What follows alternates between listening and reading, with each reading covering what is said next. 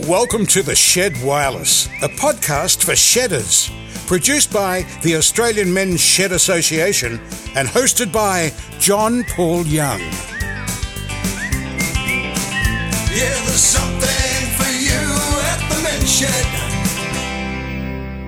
Welcome back to the Shed Wireless podcast, made in Australia and distributed all over the world for the love of shedding. The silly season is upon us, and so brings the end of another year, and this, the final episode of the Shed Wireless Season 5. I've had a cracking time this year. I managed to squeeze in 2 road trips. You might recall we had some great adventures in the top end. Check out the episode if you haven't already. And then we hit the road for Goolwa in South Australia to celebrate 30 years of shedding. I continue to be amazed at the wonderful mix of enthusiastic but casual attitude of shedders in all of the sheds that we had contact with. Gee, that was a great chance to meet so many shedders. We had quite a few events and we visited 12 or so sheds along the road, from Newcastle to Canberra to Tongala and then on to Goolwa, with many stops in between. Some were unscheduled, and I'll never forget the joy of driving with someone that has an aversion to indicating and another that couldn't turn them off. But what is it they say? What happens on tour, etc., etc. Of course, you can listen back to all those adventures and more wherever you get your podcasts. A great listen over summer. Put in an order for some of those fancy Bluetooth headphones. Rustle up one of the kids, or more likely grandkids, to show you how to find and follow the podcast on Spotify and escape the hullabaloo of Christmas afternoon in air-conditioned bliss. Sounds good. My favourite thing about the Shed Wireless podcast is all the great and varied conversations I get to have. And I'll be back for another ride around the block in 2024. The team are planning some great things. Make sure you get in touch. If there's anything or anyone you'd like to hear from, email me at theshedwireless@menshed.net. For today's episode, I thought I'd look back at some of the best bits of the Shed Wireless. This is what I've got for you. Earlier this year, I spoke with Mary O'Brien, the founder of Are You Bogged Mate? A male suicide continues to plague our country. I'm often thinking about Mary's message. We're always prepared to help our mates if they're bogged, and it's important to remind ourselves of that. When times get tough, there is help. Look into it. I have to admit, I've snuck in my On the Tools highlight from last year, but I can tell you I took some hints away from this chat, and I reckon you might too. Even if they're to give to someone else. On the Tools, we're back in the Christmas kitchen. Marty caught up with our resident celebrity chef, Adrian Richardson, for a few Christmas cooking tips. Down in Mac's funky little music shack, we got talking about Christmas songs. I promise it's a good one. No halls will be decked. Mac and I have had a great time walking down musical memory lanes this year. I think I might just have to give him another call up in 2024. And finally, we couldn't see the year out without our mate Rip. He'll sign us off for the year with a few of life's lessons. Let's get into it. You're listening to The Shed Wireless with my good friend, John Paul Young. It's a podcast for shedders. Across Australia and around the world, get ready to shed. Yeah, there's something for you at the Men's Shed. Mary, it's truly a pleasure to welcome you to the Shed Wireless. For those who might not have read your article, how did this all get started? Well, thank you so much, firstly, for having me on the Shed podcast. I'm a big fan of the Australian Men's Shed, but the Are You Bogged Mate thing started, sadly, following 2 suicides in my area, which sort of rattled the community and made me very aware that I didn't know much about mental health, and particularly men's mental health. So set me on a bit of a journey of discovery to do some reading and upskill myself. And I didn't really like what I found. So I sat down and wrote an opinion piece, just an article, and put it out there. And in that article, I've used that analogy of mental health and depression is a bit like getting bogged. And I think people in rural Australia certainly know what that's like. And I guess probably the most important part of that analogy is that it doesn't matter how big or how badly bogged that machine is, we don't get out and set fire to it. We always take the trouble to get it out. So that was the start of it. And I put the article out, and turns out a few more people agreed with me. I mean, they are both wonderful analogies, especially the burning of the tractor. I just thought that was priceless. What do you spend most of your time doing? Driving, probably, but driving around Australia, talking to men mainly. Certainly lots of mixed groups, and I do talks for ladies as well. But talking to men about, I guess, going through tough times and mental health, depression, whatever they're going through, I guess in a different way, and trying to break down that stigma and putting a more blokey spin on it than the mainstream services. Yeah, and I particularly enjoyed the example of how do I get my husband there? Well, just go there. You might learn something to help one of your mates. I think that's brilliant.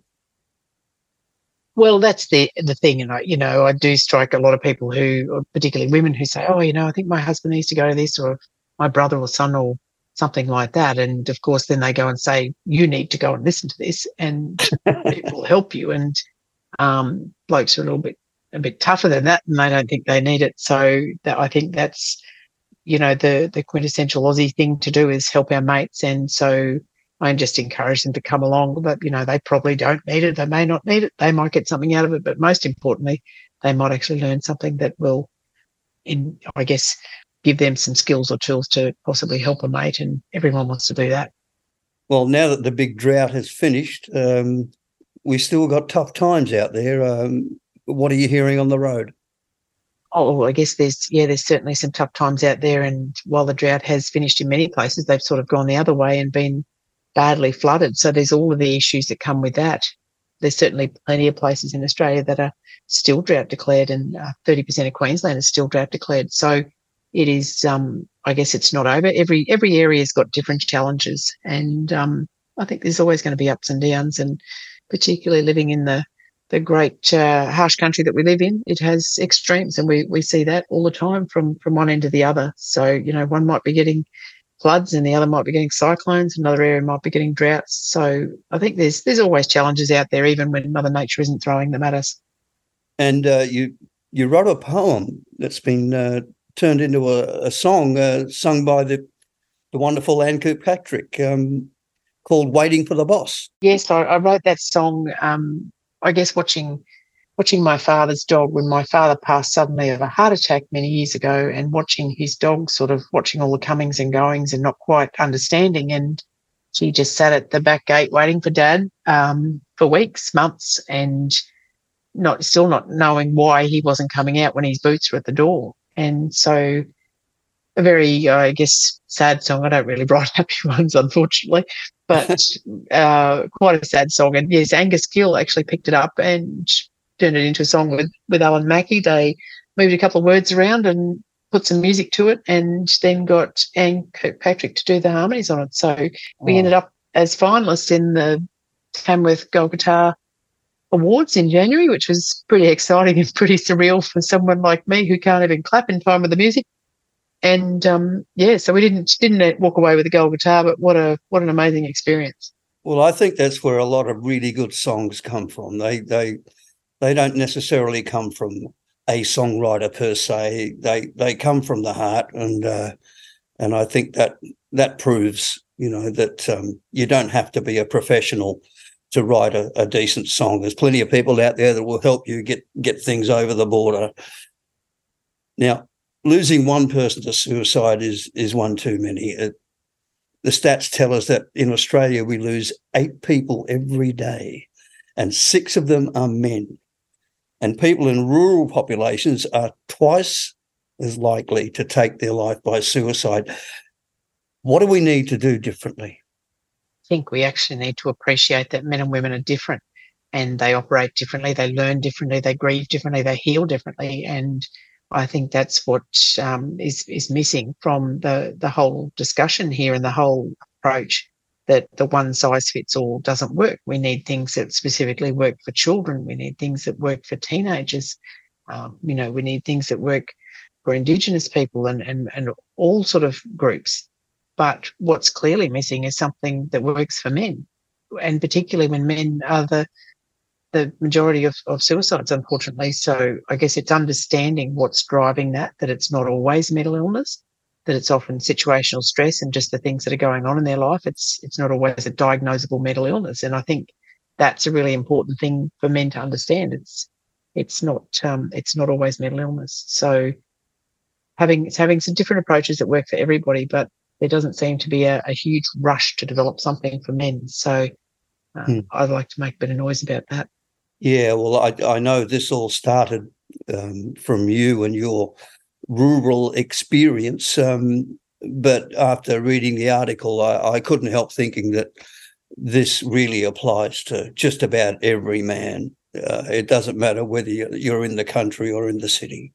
Yes, absolutely. And I certainly get that feedback from men everywhere, that men in the city say, well, I know you're talking about rural blokes, but your talk has really helped us. Like, you seem to understand men. And I think men everywhere have got that commonality that they operate the same, that they prefer to communicate shoulder to shoulder. And, I think that's why things like the Men's Shed are such great organisations, because it gets men together and they communicate shoulder to shoulder. And there's I've been doing a fair bit of research lately into the evolutionary factors making men and women different, and men are much more likely to come together in a cohesive group.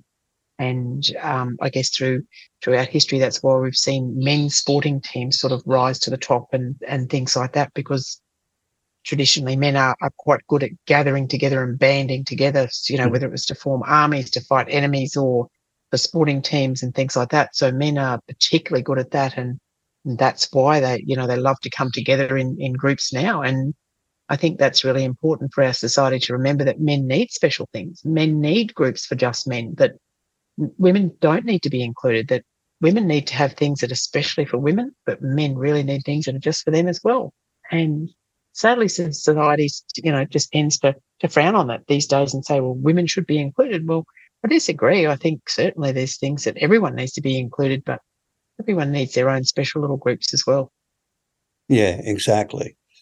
I spoke to one of the founders of the Men's Shed, and it was such an eye opener when she realised that Men's Shed was a good idea, when all the men would drive into the car park, drop the women off at the club to go and have their tea and sandwiches, and they'd all sit in their own cars and not talk to each other. Yes. For the duration.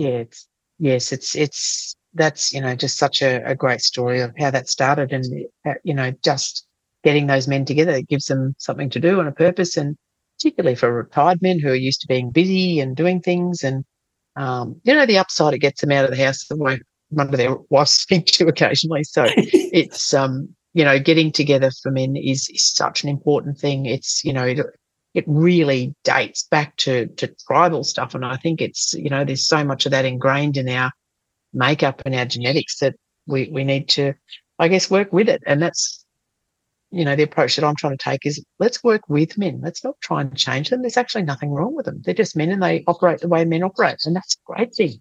So let's not try and change them and make them operate differently. Much easier to change the way we approach them, I think. Very wisely said. What's next for Are You Bogged Mate? Oh, goodness. We're hopefully this year in a big year of development and change, that we will get a few other things happening that Are You Bogged Mate does, that doesn't just involve Mary driving around the country and speaking. So some other things, we've looked at all sorts of things, from resources to go into schools to, groups or getaways and all sorts of things. So stay tuned. There'll be some big changes this year, and hopefully we'll have some good outcomes from that. I guess, initially we'll sort of run pilot programs to see what works and get some feedback from the blokes themselves, because that's the best thing to do, I think, is we'll do what we think is going to work, and then we'll get their feedback and they can tell us if it actually does. So, I mean, I've been in the music business for 50 years, but I can honestly say that this is the most rewarding thing I've ever done. Yeah, wow. There's a lot of men's sheds, and Are You Bogged Mate, they have a lot in common. We know it's important for blokes to get together, shoulder to shoulder, as you say, to connect sometimes in silence. I think you pointed that out too. Just sitting by the creek, say nothing, go fishing. To have a community of support and to have a few good mates that make it all worthwhile. And Mary, I'd like to thank you very much for everything you do and what you continue to do. And thanks for dropping by the Shed Wireless. And I've got to say, that is one of the most Irish names I have ever heard, because I have some Irish blood in me as well. And as the old Irish saying goes, you're as Irish as the pigs of Doherty. Thank you very much for having me on. I do love speaking at men's sheds around the country and seeing the diversity in those sheds, whether they're sheds of young fellas, old fellas, doesn't matter. But I really encourage them to keep that up. It's good stuff, fellas, and stick to your men's sheds. They're a good place for you to be, and whether it helps you or helps out your mates, that's what it's about. So thank you very much. And I hope we meet face to face one day, Mary. Bye-bye. It'd be great. Thanks, John. Bye. What an amazing lady. So incisive. So if you're feeling bogged and need some help, please reach out for help immediately. Lifeline is a 24-hour crisis support and suicide prevention service. Call on 131114 or visit lifeline.org.au. Look after your mates this Christmas. It can be an especially lonely time for some. If you know someone spending this time alone, give them a call or pop in with some of your Christmas leftovers. On the tools, on the Shed Wireless, with John Paul Young. We're going hammer and tongs in the kitchen for On the Tools today. AMSA's Marty Least was lucky enough to have 5 minutes with a chef you may just know from the box, Adrian Richardson. Take it away, Marty. Okay, thanks JPY. Today we are working around two of the most important tools in the shed, the barbecue and the tongs. And I am here with a very special guest who's going to give us a few tips for the Christmas dinner, the Christmas roast. He is the owner and head chef of La Luna, North Carlton. He's the host of Good Chef, Bad Chef on Channel 10. He's written a few books, including Secret Meat Business. He is the master of meat, the guru of the grill, Adrian Richardson. Richo, thanks for being here, mate. This is a treat for the boys. An absolute pleasure. And with a wind-up like that, that's a fantastic... I didn't know I've even done all those things. But it's a pleasure being here at the Men's Shed. It's I've wanted to come to one of these men's sheds, and finally I'm here and I can find out all about what you guys do. And I'll meet you halfway by sharing some of my things as well, my tips. There you go, mate. You might learn something here, I'm sure. Be careful. Be careful. Well, mate, this is our Christmas special. So you are the master of meat, so I want to ask you a few things for my Christmas roast. I like to, feed the family on Christmas Day. What is your favourite meat to cook on Christmas Day? The answer to that one's pretty easy. All of the meats. Anything with a pulse, I'm happy to roast up or cook or braise, throw over the barbecue. Usually I make sure they're bloody dead first, but anything with a pulse. But you can't go past, your favourites, ham, your pork. Some people like to do turkeys or the turduckens. Some people like to do the ducks, prawns, lobsters, fish, you name it, anything goes in Australia. As long as it's cooked properly, as long as there's something refreshing to go with it and something refreshing to keep the cook happy, you're good to go. Absolutely, mate, absolutely. Well, I try to stay with the staples. I do the pork, the lamb and the chicken, the turkey. I've given the ham a go and things like that. But, mate, one thing I struggle with, and it's a touch and go, it's a hit and miss thing with me, is the pork crackling. Mate, if you could give us the secret to a perfect pork crackling every time, mate, I'd die for it.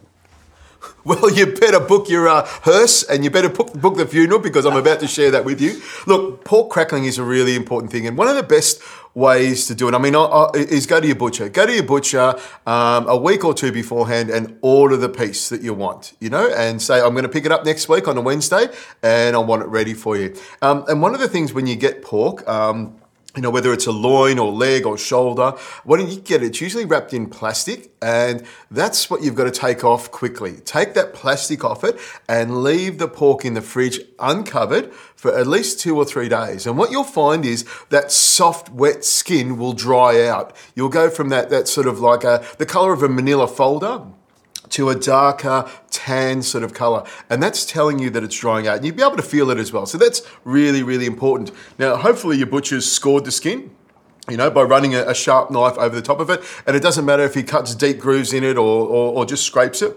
A razor blade is also good to do that. Some people use a Stanley knife, and I'm sure there's a few Stanley knives out here in the men's shed. So making sure it's nicely scored is the first thing, and making sure the skin is dry. Those two things are really, really important. And then when you're ready to cook it, I turn the oven up to about 220 degrees Celsius. That's quite hot. You want to make sure that oven is really hot. When you turn the oven on, you're going to give it about half an hour to heat up, as long as you can. Take the pork out and put it on the bench there. Let it come up to room temperature. All right, so we've got the pork coming up to room temperature. We've got the oven nice and hot. And you take the pork, pop it on a wire rack with a tray underneath it, and then rub it with olive oil. You want to rub it with plenty of olive oil over there, or peanut oil or vegetable oil, whatever you've got. Rub it with olive oil, and then grab a handful of salt, because salt loves meat and meat loves salt. And it's the salt that you put all over it, and put more salt than you think. You want to make sure it's got it's when you rub your hand over, it should feel like sandpaper. It's got that much salt on it. So that salt and the oil helps to get the skin nice and hot and draw the moisture out of it. And the salt helps to do the same thing. Draws the moisture out of it so that it crackles up. So the trick is to pop it into the oven at 220 degrees Celsius for about 20 to 25 minutes. And what you'll find then is that skin will blister up. That's where you get that crackling, that first initial 25 minutes of cooking, and you'll see it blister up. But once it's blistered up like that, you turn the temperature down to 160 degrees Celsius, and make sure you don't forget that. Turn the thing down, because if you keep it up flat out, you're going to burn the outside of it. And we turn it down to cook it all the way through. We want to make sure the inside of that pork is now cooked, that we've got the crackling. And we turn it down to 160, 165, and let it cook nice and low and slow. And people say, how long should you do it? Well, how big's a piece of meat? How long's a piece of string? How heavy is that piece of wood? The trick that I use is I use a digital thermometer. They're about $25 from any food store, or you can go to adrianrichardson.com. I'll charge you $150, but it's got my signature on the side of it. But a digital thermometer gives you X-ray vision, and I know that when the center of that pork gets to 72 degrees Celsius, that's a magic number, 72. Yeah. I know the inside's cooked all the way through. It's not overcooked. It's still moist and juicy, and because I've had the oven nice and hot, I've got that crackling on the outside. And then the other part, once it's all finished, it's cooked, take it out of the oven and let it rest for half the cooking time. And that allows all the juices to stay in the meat. The best way I can describe that, when you cook it, the muscle fibers tense up. So when you cut into it straight away, it squeezes out all the juices. So by resting it for half the cooking time, it's like when you shake up a can of Coke, you let it sit there for a while, then you can open it, and it doesn't go everywhere. So rest it for half the cooking time and then cut into it, and it will be the best bloody pork you've ever eaten. Hey, excuse me if I'm salivating here, but geez, I'm not taking notes. Thank God we're recording this, because I couldn't take all those notes, but that is thorough, and I'm going to give that a go, because like I say, it's hit and miss with me. I can't, and it makes or breaks the pork. Absolutely. If you don't have a good crackling, you're nothing. Mate, the other thing, number 2. Now, Paul Kelly's given me a great recipe, but who makes the gravy at your place, and how do you make it? Well, gravy or red wine jus, we call it, and we call it jus because it sounds more expensive. I can charge you more money for it. But gravy is two different ones. There's the red wine jus that I make, whereas I get the bones and I roast the bones, and then I simmer them away for 8 hours. Then I strain off that liquid. Then I sweat off some more vegetables, some carrot, celery, onion, and garlic. Sweat that off. Then I add some port. Then I add some red wine. Reduce that down. Then I pour the stock over it and reduce that down till we get a nice thick glaze that doesn't have any flour in it, and it's that beautiful syrupy sort of look on the plate. It's delicious. That's the way I do it in the restaurant, but I also have a gaggle of chefs around me that can assist with that, and we make large volumes of it. If you're making it at home, just say you've roasted a joint of beef on a tray, all the fat and all the juices are in the bottom of it. If you're doing it at home, I would tip off some of that fat, and then you can either put that oven tray onto your gas jet, if you can do that, or induction jet, or whatever you've got, or you can scrape it all off. Put some water in there, scrape it all off and put it into a pot. And then it's a matter of just adding a little bit of flour to it and stirring that around till the flour's all mixed together. You might use a whisk because it might be a little bit lumpy. Whisking it around, you can pop a little bit of port or red wine in there, add a little bit of flavour to it, and you might have some stock, or you might have some stock powder or a little bit of water to it, and it's just a matter of adding the amount of liquid till you get the right sort of consistency, that thick pouring gravy. And then when you've got it to that sort of consistency, there's no lumps in it. You might need to strain it if you've got lumps, but if you watch me do it, there won't be any lumps in it. But you might need to strain the lumps out of it, put it into a little pot, and if it's nice and hot, what I do is take it off the heat, and I put a large knob of butter into it and then whisk it around. And that butter gives you flavour and it makes it so much better and rounds it off. And if you're worried about your cholesterol or anything, don't worry about that. It's going to be the delicious. It might be your last Christmas, but it's going to be delicious. So, mate, no Gravox, no tomato sauce. What's the go there? Well, no, you can use that stuff. I don't. I prefer to use the natural flavours from it. But look, if you like using a little bit of Gravox, Vegemite is another one. Yeah. And I'll tell you another tip is miso, which is a soybean paste. You usually find it's like a soybean paste. It spreads like margarine, but it's a paste. It's a Japanese paste, and there's medium, dark, and medium light miso, medium miso, and dark miso. I use that as a stock base. A good tablespoon of that in there gives you a real sort of meaty flavour. Whisk it in, it dissolves, and you get an amazing flavour. And no one will know what it is because everyone knows what Gravox tastes like. Yeah. Everyone knows what the stock powder tastes like. But miso has that flavour without giving away that you've used another product. Vegemite's another one, but be careful for that one. It's quite salty. Yeah. Wow, I never would have thought. It's just been such a simple thing. I do use the gravy, the juices from the meat and things like that, which is great. But yeah, mate, some great tips there. Thank you very much. Be giving that a go. Yes. All right. As I like to say in my household, no meal is complete without something sweet.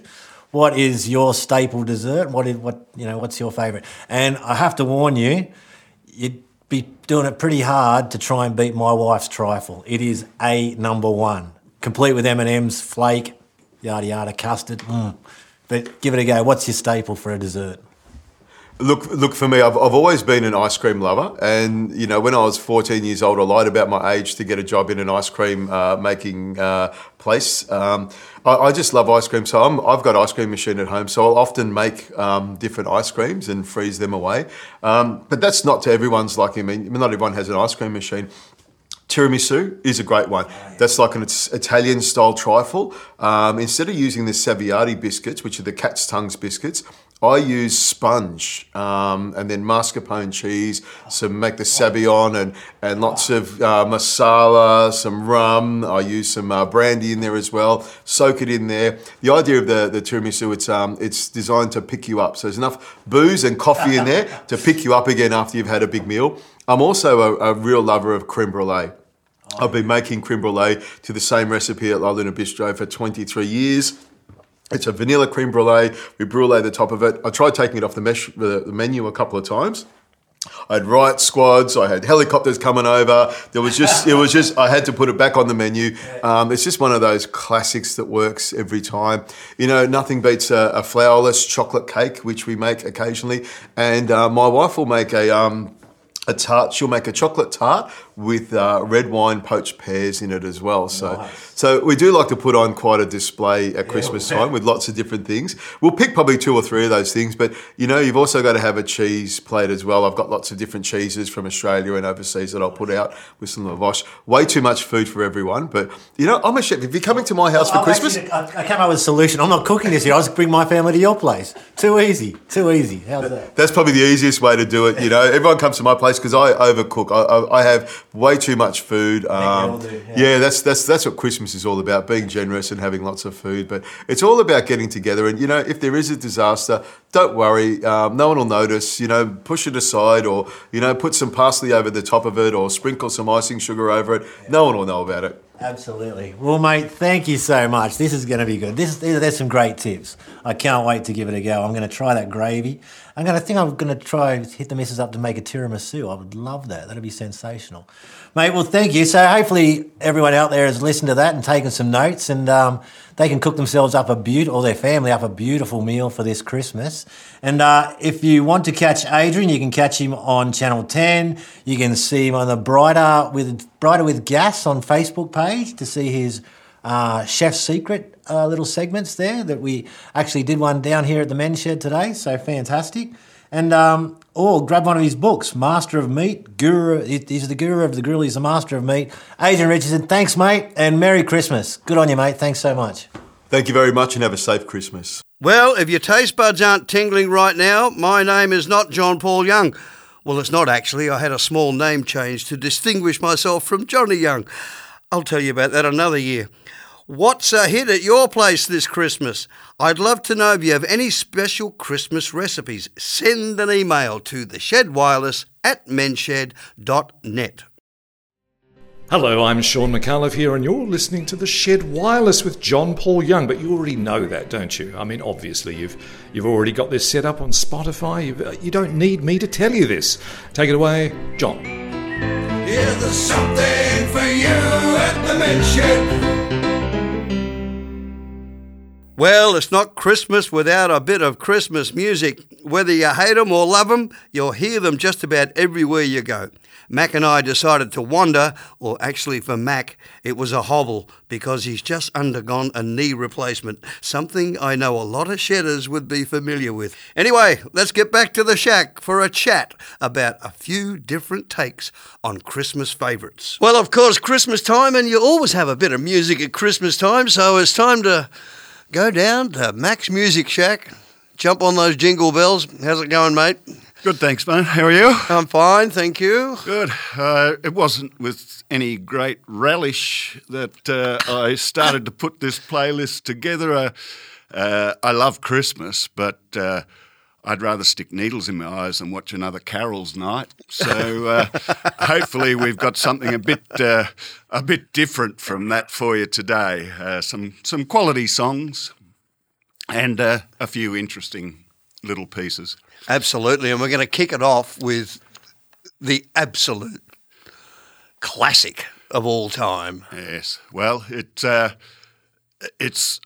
I believe it's the biggest selling single of all time still after all of these years, and there's an interesting story to it. Irving Berlin, who wrote it, the great songwriter, he was not only a great songwriter, he was a wonderful commercial businessman, and he had this idea that he wanted to write a song like Happy Birthday that was always sung, and it just continued on forever. Keep those royalties going forever. Exactly. And so he came up with this bizarre idea for a movie. It was called Holiday Inn, and the idea was that the hotel only opened on holidays, American holidays, the 4th of July and all of that. And his idea was he'd write a song for each of those and hope that they would become the standard that got played every year.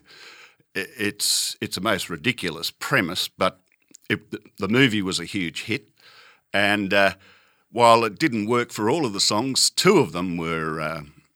it worked out beautifully. One was Easter Parade for Easter, which is a classic. And your Easter bonnet. Yes, that's right.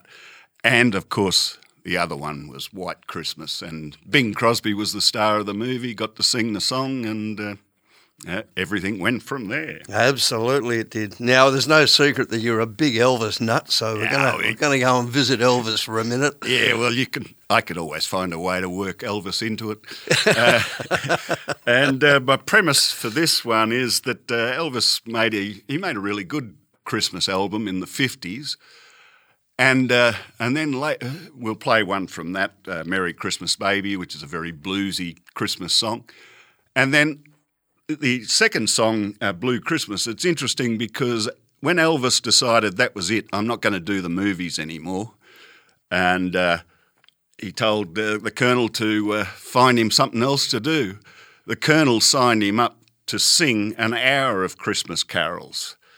And I've seen a telegram that Elvis sent to the Colonel saying, "Hi, Colonel, is that the best you can do? Regards, Elvis." So he was not keen on the idea.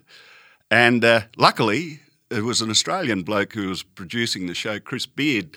And when Elvis came in to start rehearsals, he said to Elvis, "You don't want to sing Christmas carols, do you?" And Elvis said, "No way." He said, "Well, let's keep it from the Colonel and we'll do something completely different." And so that's what they did, and that was the famous comeback special, of course. But to so that he wasn't completely misleading the Colonel, he sang a version of Blue Christmas in the boxing ring, which that was his one nod to a Christmas carol. Now we're going to visit the Brill Building in New York. Yeah, well, Phil Spector is credited with an album called A Christmas Gift for You. And even though he wasn't an artist, the second billing is for Darlene Love, who was a singer that he used all of the time.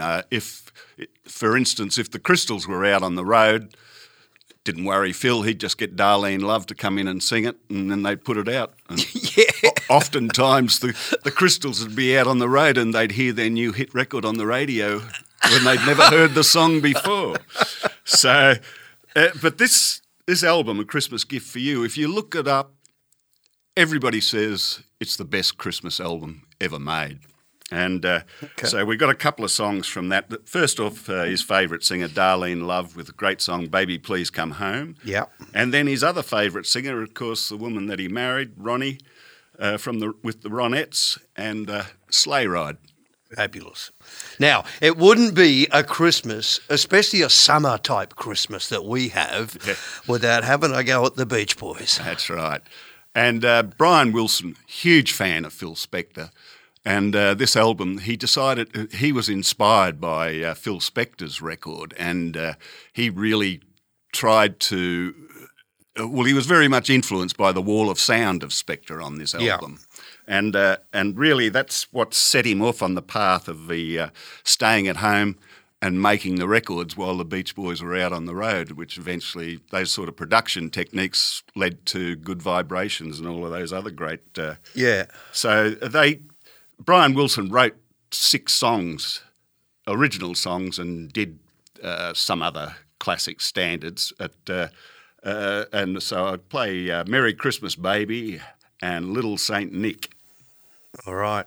And I see you've tickled my fancy here because I always try and work the Beatles into something. But here you go with, this is something special, a Christmas message from 1965. Yeah, well, the Beatles, obviously it was suggested to them to make a Christmas album, and they poo-pooed that idea immediately. They weren't the slightest bit interested in doing a Christmas album.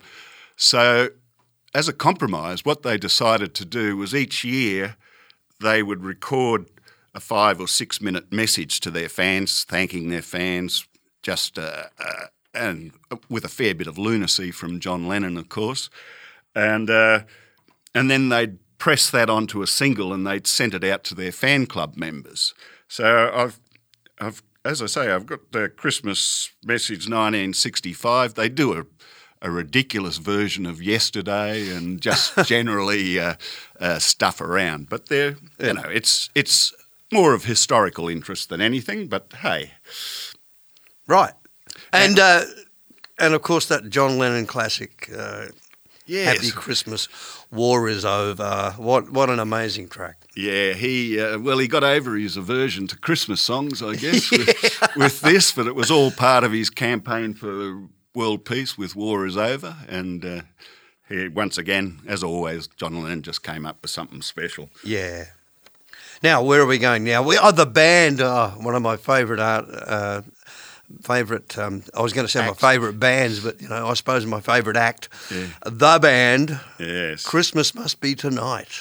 Yeah, well, this song, it's not very well known, but it's I can't wait to go and listen to it now. It's a most beautiful song. It's almost like a hymn. It's about the birth of Jesus, of course, and well, not of course, but that's what it's about. and it was a leftover. They the last album they released on Capitol Records was an album called Islands, which was just sort of odds and sods that they put together to finalise their contract with Capitol so that they could keep The Last Waltz on a much better contract that they had with Warner Brothers. And like I say, it's largely ignored, but I think it's a lost classic, and I love the song. We're going to go to New York. Bruce Springsteen. Yeah, well, Bruce Springsteen just did this at a concert, obviously around Christmas time, and it worked so well that somebody leaked it to a radio station who started playing it, and it's become a very, very popular track for Bruce. It is a great version of this song. You know, it brings a whole new dimension to the song. Yeah, it does. And Paul Kelly's classic, How to Make Gravy. You know, I mean, honestly, I didn't quite understand what this song was all about when I first heard it. So maybe you could just give us a quick précis of. Yeah, well, I think to me it's about the importance of family at Christmas time, and if you're stuck away from your family, the feelings that evokes, and I mean he evokes it beautifully by having the bloke in prison, and it's a song that means a lot to me because I had a lot of Christmases away from my family when I was very young, and it brings up a feeling in me every time I hear the song. I played it once with you, Youngie, and I had to walk away. I started to cry, and it still does make me cry a lot. Yeah. But hey, what a beautiful thought about how important it is to be with your family at Christmas time. Fabulous. And speaking of that, Merry Christmas, Mac. Merry Christmas to you, Youngie. Have a beauty. Yeah, we'll see each other on Christmas Day, and yes, and hopefully we'll be doing this again next year. Yes. All right. See you, mate. Okay. Thanks, mate. You can listen to all of Mac's playlists on the AMSA YouTube channel, and I do recommend it. It's he really knows how to put a little series of music together. Simply head to YouTube and search Mac's Music Shack.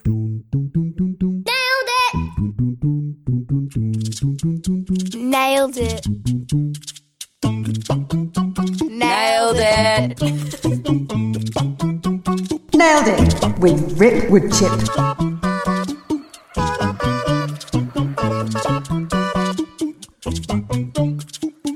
G'day, Shedders, Rip Woodchip here. How y'all going today?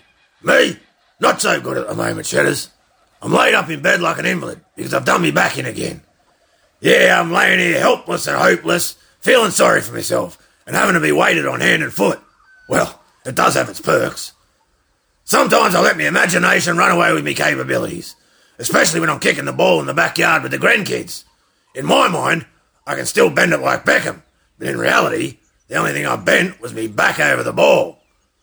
Yeah, they say injuries are the best teachers, but I always have been a slow learner. I tend to forget how old and fragile I am at times, and I have these grand delusions that I'm 21 again, and try to do things I'm just not bloody capable of anymore. Yeah, it sure does catch up with you, like they say. If I knew then what I know now, might have taken a bit more care of myself. But, like most things, fellas, I thought I was bloody invincible when I was a young'un. I treated my body like it was unbreakable, and I abused the hell out of it. Must be just something in a man's DNA that he has to try and lift more, run further and faster, tackle harder, and work bigger days and take more risks than the other bloke. Like a mark of manhood. Who can take the biggest pound and wins. Well, it may have impressed a few people back then, but I sure am paying for it now. If only the young Rip could see the old Rip now. Not so impressive. I was 6 foot tall and bulletproof back in the day. Superman had nothing on me, in my head anyway. And instead of working smarter, I just worked harder.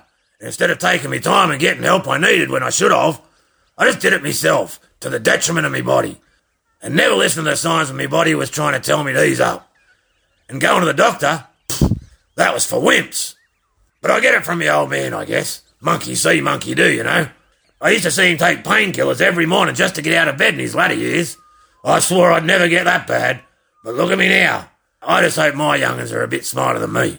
Yeah, it can be a bugger getting old, and it can be hard coming to terms with the fact that we just ain't as young as we used to be and could easily fall into the trap of thinking that our best years are behind us. And neglecting your body can certainly catch up with you in time. I never realised that I was an old man until I started walking like one. And don't ignore the signs.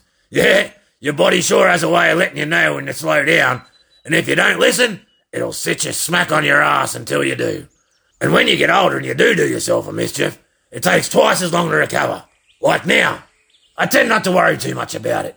Getting older doesn't stop me from doing stuff, but I'll just do it a bit slower than I used to. And doing some things a little slower can actually be a benefit. You know what I mean, Shedders? So, I take the good with the bad. I'm still capable of doing plenty. It's just now I have to give it a little more consideration and take me time doing it. Life ain't a race to the finish line, and sometimes the longest way around is the fastest way home.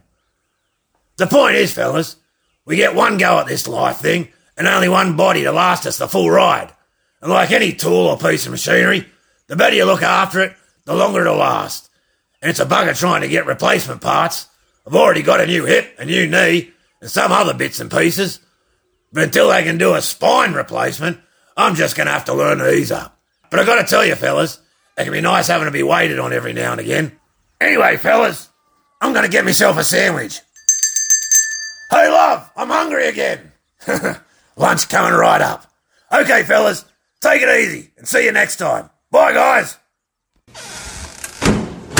Well, that's us for another season of the Shed Wireless. What an action-packed year we've had, and I'm looking forward to doing it all again in 2024.